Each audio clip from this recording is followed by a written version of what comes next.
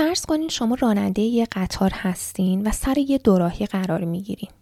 توی یه راه 1 نفر آدم وایستاده، توی یه راه دیگه 4 نفر. صداتون به هیچ وجه به اون آدما نمیرسه و اونا اصلا متوجه قطار نیستن. شما مجبورین انتخاب کنین که یکی از این دو راه رو برین، یا 1 نفر رو زیر بگیرین یا 4 نفر رو. چیکار میکنین؟ اگه بدونین اون 1 نفر بچه است چی؟ اگه بدونین اون 1 نفر آشناتونه؟ اگه بدونین تأثیر اجتماعیش خیلی زیاده، اون موقع چی کار میکنین؟ این بار فرض کنین اصلا راننده قطار نیستین. روی یه پلی وایستادین و یه قطار داره از زیر پل رد میشه. میدونین اگه این قطار از زیر پل رد بشه 4 نفر رو اون جلو میکشه. یه بنده خدای کنارتون وایستاده و این رو هم میدونین که اگر اون رو هول بدین که بیفته پایین، قطار وای میسته و جون اون 4 نفر نجات پیدا میکنه. حالا چی کار میکنین؟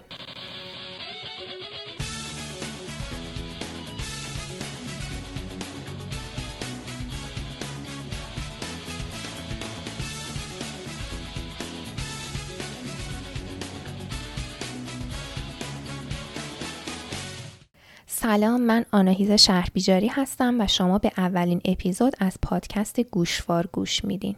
امیدوارم آماده کردن این پادکست به من و شنیدنش به شما در رشد و توسعه فردی و اجتماعیمون کمک کنه. توی این قسمت از گوشوار میخوام در مورد مسئله واگن یا ترولی پرابلم صحبت کنم. اینکه این مسئله فلسفی در جامعه مدرن به چه شکل نمود پیدا کرده. همینطور در مورد دوراهی‌های اخلاقی یا همون ethical dilemma حرف میزنم. Here, let's try this. Oh God, Michael, what did you do? I made the trolley problem real so we could see how the ethics would actually play out. There are 5 workers on this track and 1 over there. Here are the levers to switch the tracks. Take a choice. The thing is, I mean, ethically speaking... No time, dude! Make a decision! Well, it's tricky! I mean, on the one hand, if you ascribe to a purely utilitarian worldview... برگردیم به ماجرای قطار. شما راننده هستین. از روی 1 نفر رد میشین یا از روی 4 نفر؟ یا نه اصلا راننده نیستین، راننده یکی دیگه است. شما اون کسی که کنارتون هست رو عمدن میندازین پایین که جون 4 نفر رو نجات بدین، یا میذارین راننده قطار بره و اون 4 نفر رو زیر بگیره. از این دوراهی‌های اخلاقی زیاد هستش. تازه توی یه شرایطی خیلی پیچیده تر هم میشه. فرض کنین ترمزتون بریده، جلوتون یه موتورسیکلت با کلاه ایمنی و رعایت کامل قانون داره رد میشه. از اون کنار جاده یه پیرمردی داره غیرقانونی میوه میفروشه. سمت کدومشون میرین؟ اصلا واسه چی دارم در مورد مسئله واگن یا ترولی پرابلم حرف میزنم؟ تعداد اتومبیل‌های خودران مثل تسلا داره روز به روز بیشتر میشه، ولی هنوز خیلی همه‌گیر نشدن. ما میتونیم تاکسی‌هایی داشته باشیم که کاملا خودران باشن، یه شبکه‌ای از تاکسی‌های بدون راننده که با هم ارتباط برقرار میکنن و رانندگی میکنن و هیچ خبری هم از ما انسان و خطای انسانی نیست. اما هنوز به اون نقطه نرسیده. ماشین‌هایی که اسمشون هست خودران، اما حتما یه راننده باید نشسته باشه و هر از چندگاهی یه تصمیمی بگیره. یکی از موانع مهم برای اینکه اتومبیل‌ها کاملا بدون سرنشین و به امان خدا وارد سیستم نمیشن، همین مسئله واگن یا ترولی پرابلم هست. موقع تصمیم گیری های دشوار و اخلاقی، برنامه‌ای که باید به ماشین داده بشه چی باید باشه؟ 1. کمتر از 4، پس برو اون 1 نفر رو زیر بگیر. مسئله غرامتش چی میشه؟ مسئولیتش رو کی قبول میکنه؟ شرکت سازنده اتومبیل و یا خریدار؟ بیشتر از 1 میلیون نفر آدم در سال به خاطر تصادف میمیرن و 90% این تصادف‌ها هم خطای انسانی هست. خطای انسانی که ماشین‌های خودران ندارن. تست کردن و دیدن 10% تصادف‌ها به خاطر فیل کردن ماشین، شرایط آب و هوایی و بیرونی بوده و 90%ش خطای انسانی هست. از سال 2000 تا 2019 آدم‌هایی که توی آمریکا در اثر تصادف مردن، تعدادشون از تعداد آدم‌هایی که توی جنگ جهانی اول و دوم با هم کشته شدن بیشتر بوده. یا علت اصلی مرگ و میر آدم‌های 5 تا 29 ساله همین تصادفاست که 90%ش هم خطای انسانیه. یعنی ماشین‌های خودران که این 90% خطای انسانی رو حذف می‌کنن، یه هدیه هستن برای بشر. کلی سنسور دارن، سنسورهایی که بر اساس امواج رادیویی، امواج صوتی، امواج نوری کار میکنن. تسلا هم این آخری امواج رادیویی و نوری رو ترکیب کرد، لایت و رادار رو، و یه چیز جدیدی داد به اسم لایدار که حتی میتونه تشخیص بده موتور سواری که داره رد میشه کلا کاسکت داره یا نه. ماشین‌های خودران دوربین دارن، دید 360 درجه دارن و انواع روش‌های هوش مصنوعی برای تشخیص درست بهشون کمک میکنه. خیلی دقیق تر از آدم میتونن رانندگی کنن و به نفع ماست که بذاریم ماشین‌های خودران به جای ما رانندگی کنن.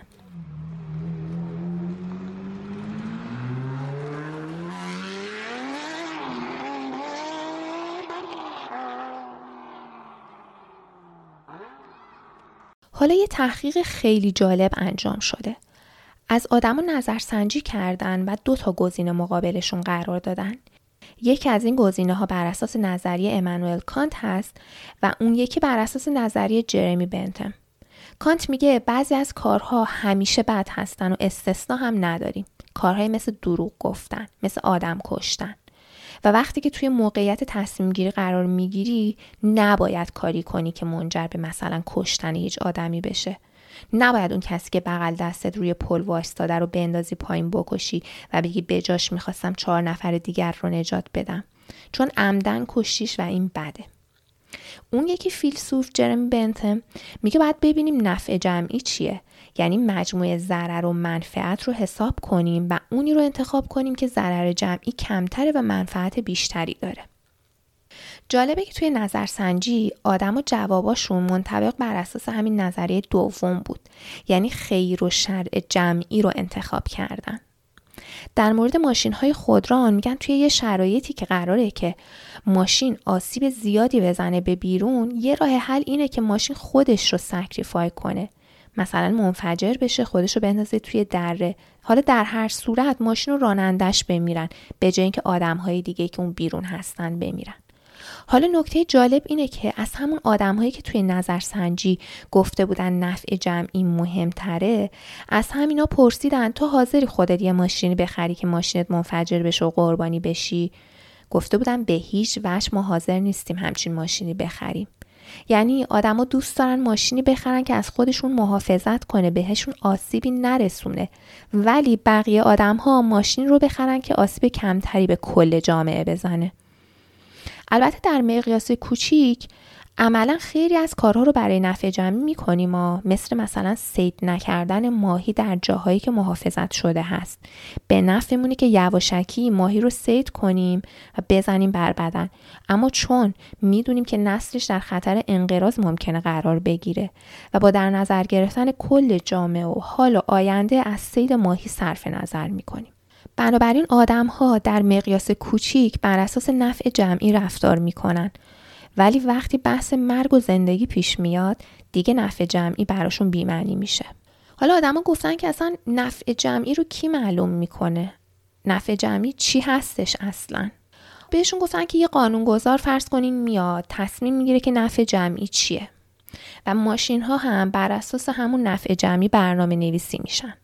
یه مجری قانون هم در قالب مثلا پلیس میذاریم که اطمینان حاصل کنه که نفع عمومی داره رعایت میشه.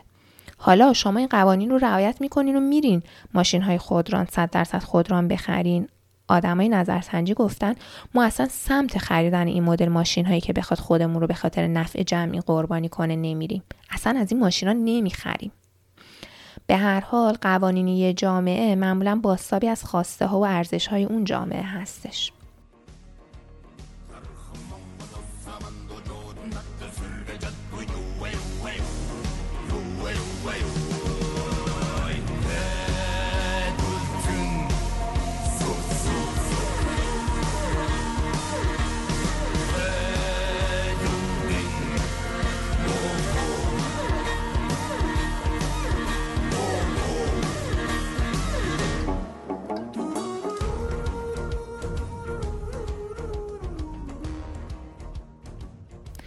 خلاصه اینکه آدما با اینکه میدونن با خرید ماشین‌های خودران درصد تصادفات تا 90% میاد پایین و میدونن احتمالش کمه، خیلی کمه که شرایطی پیش بیاد که ماشین بخواد خودش و سرنشینش رو منهدم کنه، اما اگه ما بیایم قوانینی بذاریم که نتیجهش آسیب کمتر به جامعه به عنوان کل باشه، این موضوع منجر به آسیب بیشتر میشه.